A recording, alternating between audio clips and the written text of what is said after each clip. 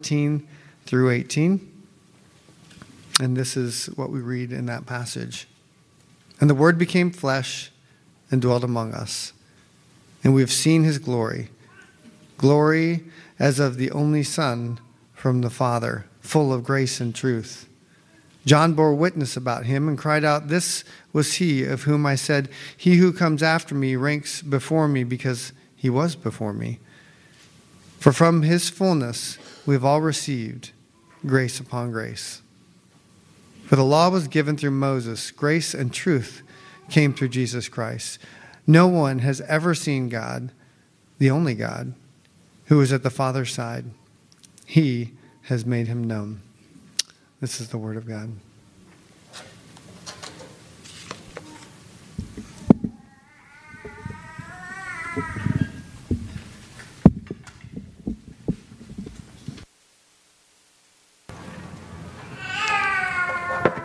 Good morning.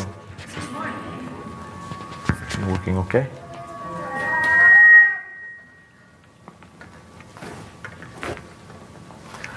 Well, good morning. My name is Eric. I'm so delighted to be here with you all this morning. Wanted to extend my personal greeting to all of you, whether you're here or virtual, especially if you are visiting with us this morning. Welcome to Redeemer. Thankful for the opportunity this morning as well to open up the Word with you, as Pastor Mark just read. So we are in the mini-series in the first chapter in the book of John as we're preparing our heart for Christmas.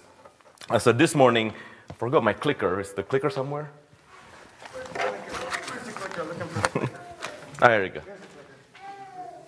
Clicker's on. Click away. Awesome. Clicker is on. All right. So this morning, I wanted to really just share a couple two main points with you this morning. I'd like to drive home on a couple of themes from the passage that we just read. So this is what I wanted to reflect with all of you this morning. First is the fact that God draws near to his people and that God pours overflowing grace to his people. So God draws near to his people, and that God draws or pours overflowing, exceeding grace to his people. But before I do that, I wanted to open up with something that I learned pretty recently. So this is a guy named Lao Tzu. So a name that you might be familiar with. So Lao Tzu was a Chinese philosopher, lived in 6 BC. He's a very smart and noble man. In fact, he was probably the key central figure in Chinese culture. So he wrote a book called The Way and Its Power. So I did not read the book. Philosophy is not my thing. But as far as I could tell, one of his goals in his thinking was really to find the way. What is this, the way? So in his analysis, the way is really, a defined perfection that would give us, humanity, a harmony, a balance. So you may have seen some of his analysis if you're familiar with kind of the concept of yin and yang, kind of like the circle with black and white. That's really his work there. That's his thinking. Taoism is the ultimate kind of outcome of his thinking. So one of the conclusions also in his study, which I found it very interesting, is this reality that the divine perfection was, and I quote this, the divine perfection was at rest in open mystery, beyond silence, dissolution, in mysterious emptiness. So this is a quote from him. The word that can be uttered is not the divine word, but that word is silence. So in his analysis, the final answer was silence. So I was reflecting on this thought, and then it struck me how different it is, right, from the biblical narrative, especially in light of what we've been studying in this past, 3 weeks or so. Because in the book of John, in chapter 1, what we read is anything but silence. So in John, we read that in the beginning was the Word. And the Word was with God. And the Word was God. So John goes even further. So a couple weeks ago, Pastor Mark unpacked that for John, the Word, Logos, was not just a principle. It was not just a personification. But the Word was a person, right? A divine person, Christ Himself. And last week we saw that Christ came as a true light, shining in the darkness, in our brokenness, in our hopelessness. So I was reflecting on this reality, and then I can't help to think, what an amazing season that we're celebrating. What a joyous season that the Word was Christ. So from our reading this morning from John, we learn that John expanded on this remarkable idea. So John, starting in verse 14, telling us that the Word became flesh and dwelt among us. And we have seen His glory, glorious of the Son from the Father, full of grace and truth. John bore witness about Him and cried out, "This was He of whom I said, 'He who comes after me ranks before me,' because He was before me." So this is a very rich and bold statement here. So a couple things to unpack. So first of all, notice that John said, "The Word became flesh." So remember what we just said earlier, that what John referred to as the Word here is, Word was God, Christ Himself. So what we see here, the picture that we get here is the Word became flesh, God in the flesh. So my Spanish-speaking friend would say, God con carne. So con with, carne is meat. So if you are a carnivore, you are likely to eat meat, right? Carne is the word for meat. So if you go to Chipotle after this service, you order carnitas, you would likely to get meat, right? So God con carne, God with us. So another word to describe this that you might be familiar is the word incarnation. So this is from Latin word. So in, the prefix in, and then the word caro is also flesh, and then there's kind of some fluff in the end. So incarnation. So the idea here is incarnation is to make flesh. Or in the passive we would say to be made flesh. So God made flesh. God became flesh. So we must ask the question, so why is this Christ becoming flesh?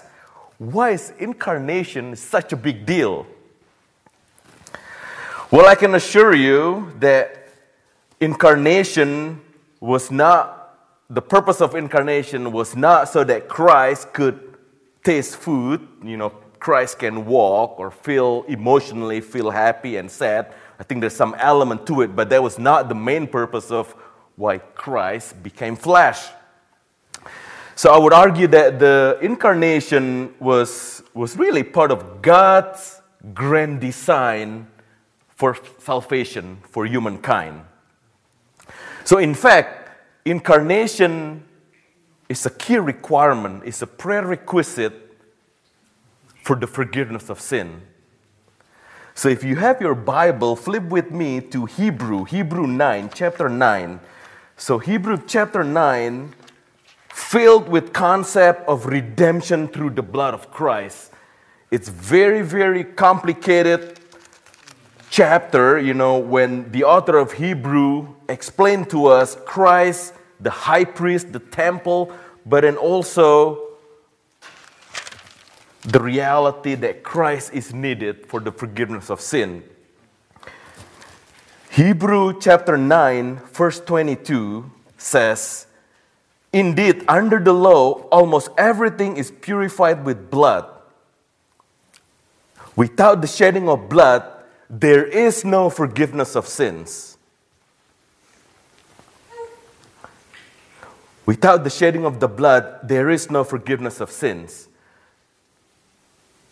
So when the first human fell into sin, God can't just wipe away the sin. God can't just forgive and forget. Someone has got to pay for the penalty for the violation. If God did not punish humankind, if God did not punish that violation, He wouldn't be a just God. It would be against His character. Then He's not a God worth following, worth worshiping. Someone has got to pay for the penalty. But God, being a loving God, when human fell into sin, He created a rescue plan. And that rescue plan involved what we today call as the Great Exchange. So 2 Corinthians says that God made Him who had no sin to become sin for us, for human. So that's the exchange there happening. So that in Him the human might become the righteousness of God. What it means is that through Jesus' death, justice then be served.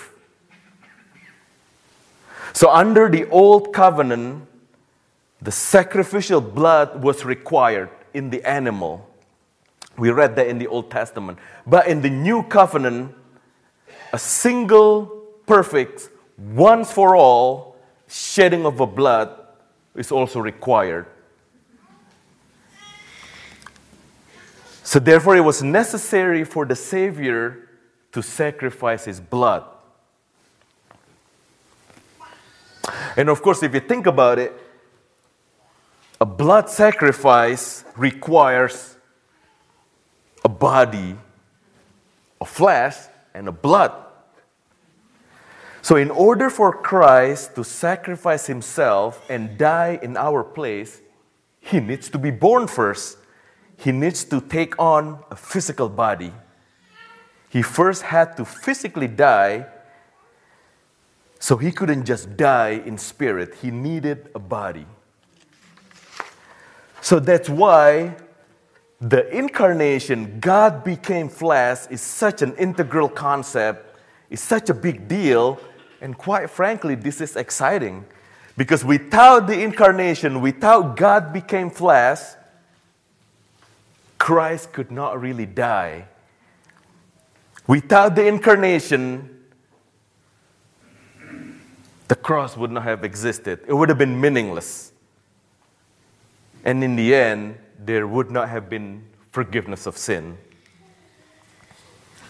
But as John said this morning, the good news for us this morning is that the Word, that Christ indeed became flesh, and He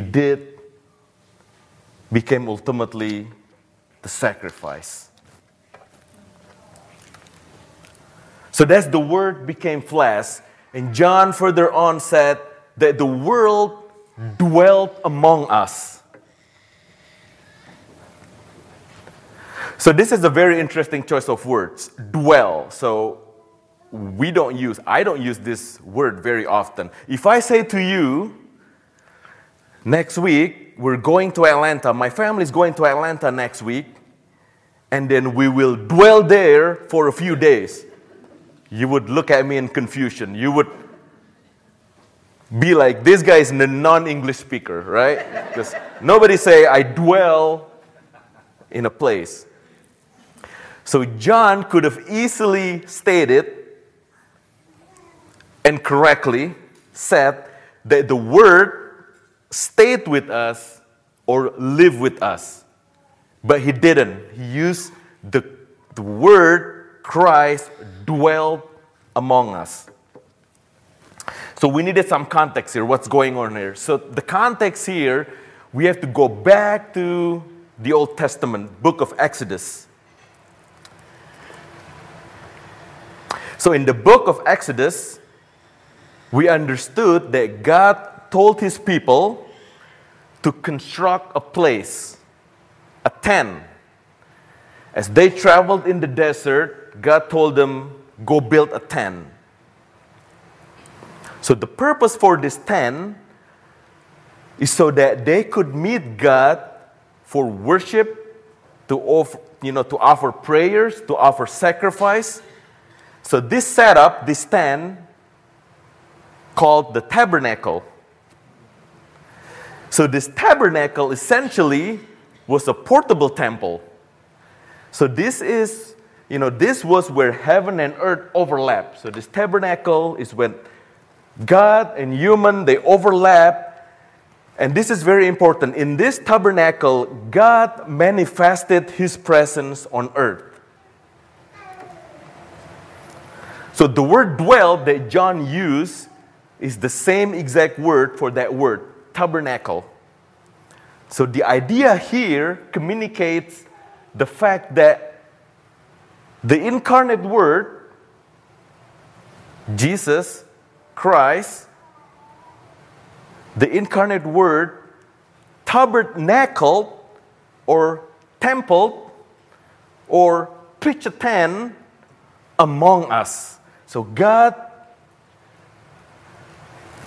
in Jesus became the place where God's presence manifested. So Jesus was where heaven and earth once again overlap.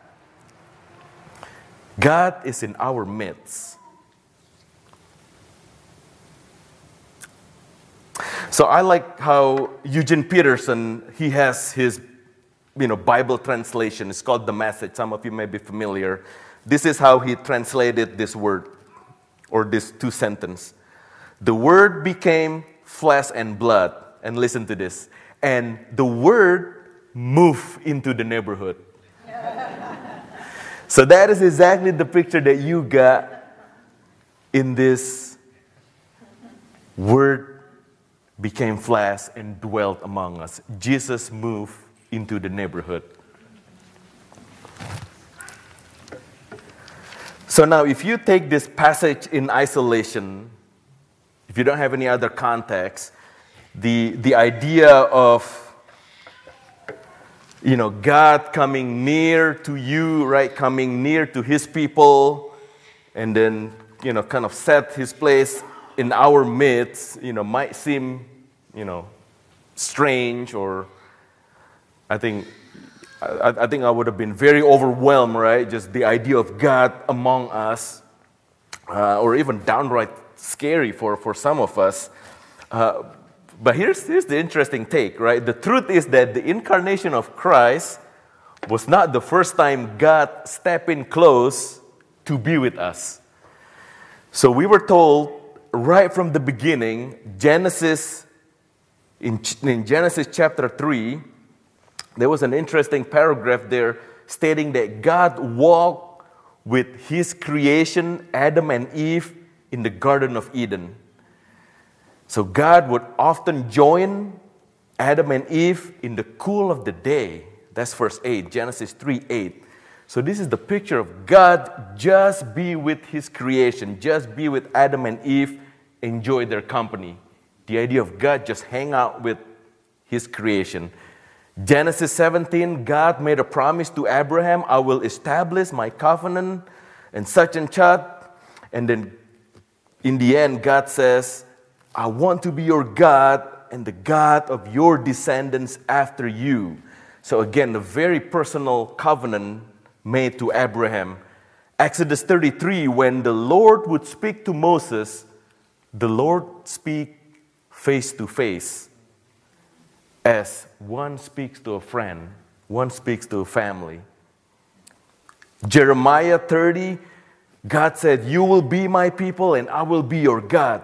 So over and over again, the picture that we got from the Old Testament is God is in the habit of hanging out with his people. But his people are often ignorant. An author put it this way: throughout the history, every time humanity has tried to push God away through rebellion and sin, God has responded by taking another step closer, another step nearer, another step deeper into the mess of our world. And that's exactly how Jesus arrived. So Jesus became the ultimate fulfillment, the very act of God drawing near to his people. That's why we call Jesus, we call Christ is Immanuel, God with us. And we have seen his glory, the glory of the Son, full of grace and truth.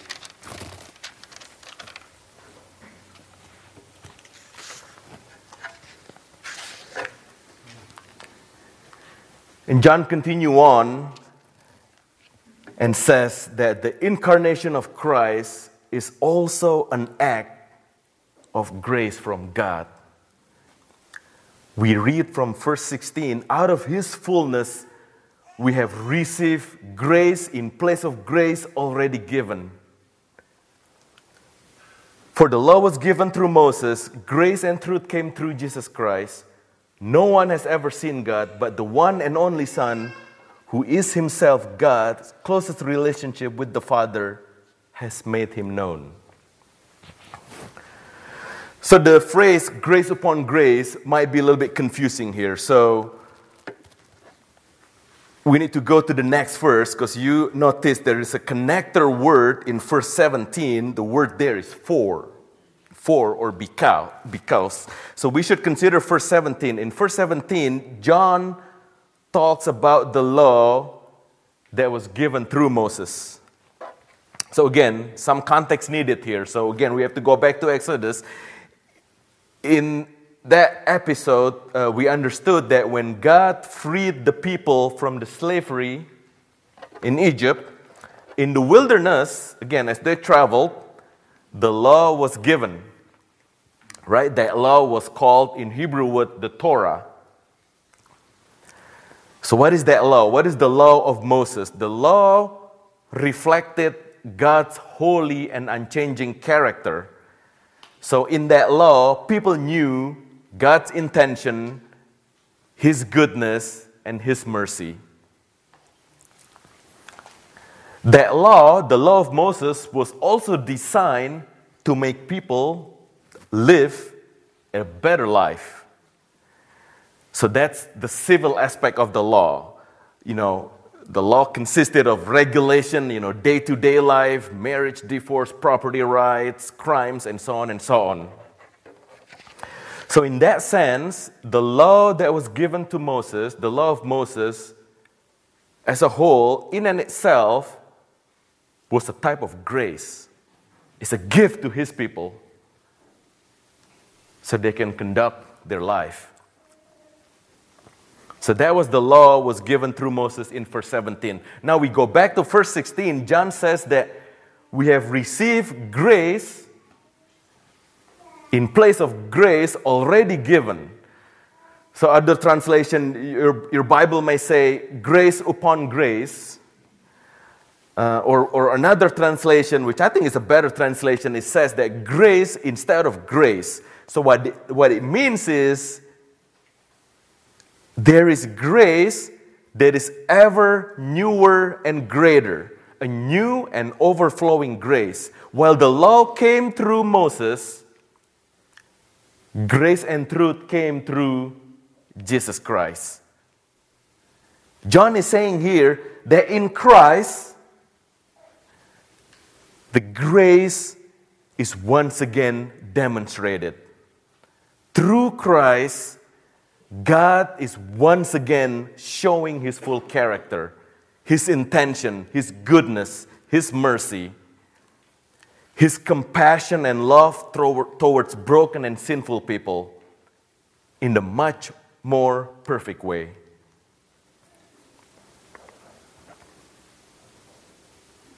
And this grace is newer, is greater, because in verse 18, John says that through Christ,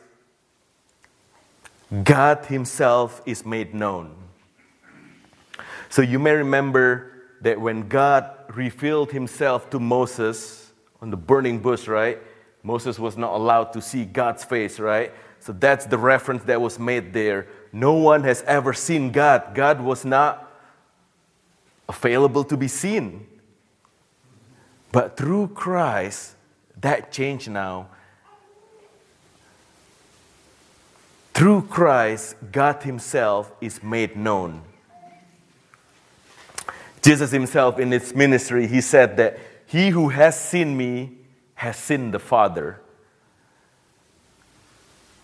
So Christ came down to earth to reveal God to His people, to reveal God to us. But He's more than just a reflection. He declared the Father, and He pours His abundant grace in a perfect, incarnate Christ, Son of God.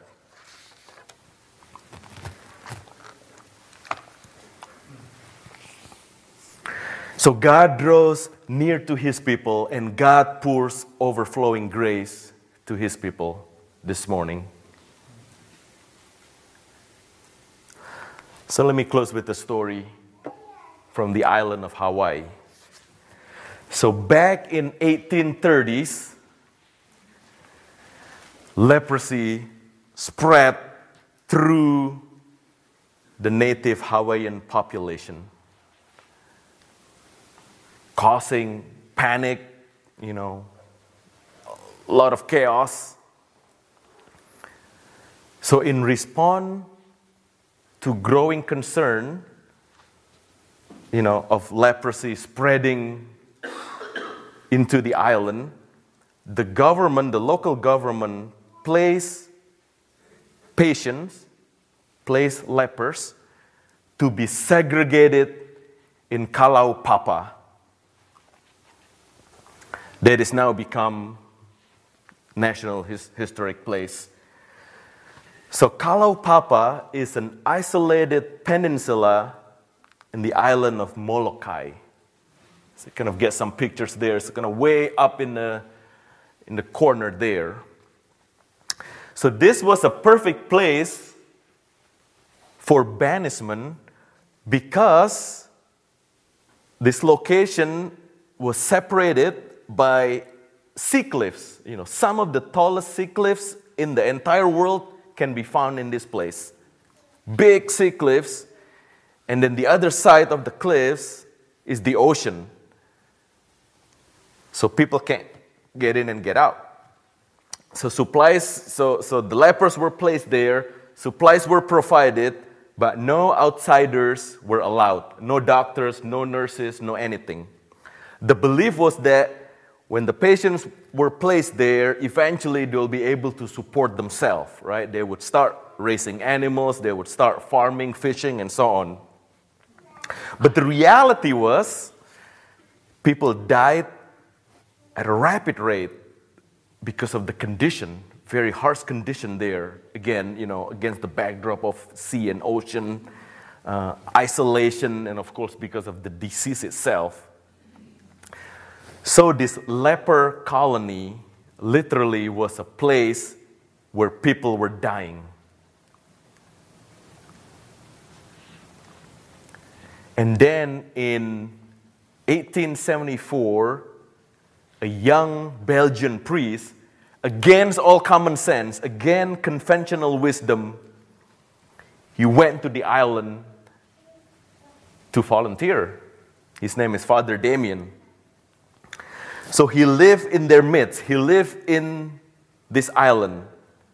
Damien got close with the lepers, slept in their homes, shared his meals, shared cigars, served the people, fed them, clothed them, bandaged their wounds, built homes, farm. He did everything. So he was loved by the people for the obvious reason. So in a very short time, he transformed this place, become a place to live rather than a place to die.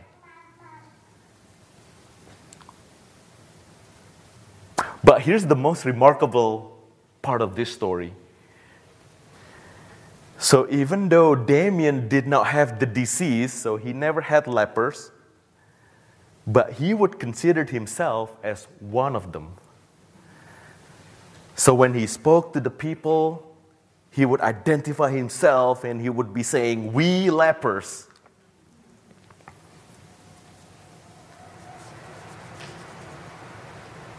So here's the bad news, right? The bad news is whether you want to admit or not, we are all lepers. In this story, we are the lepers.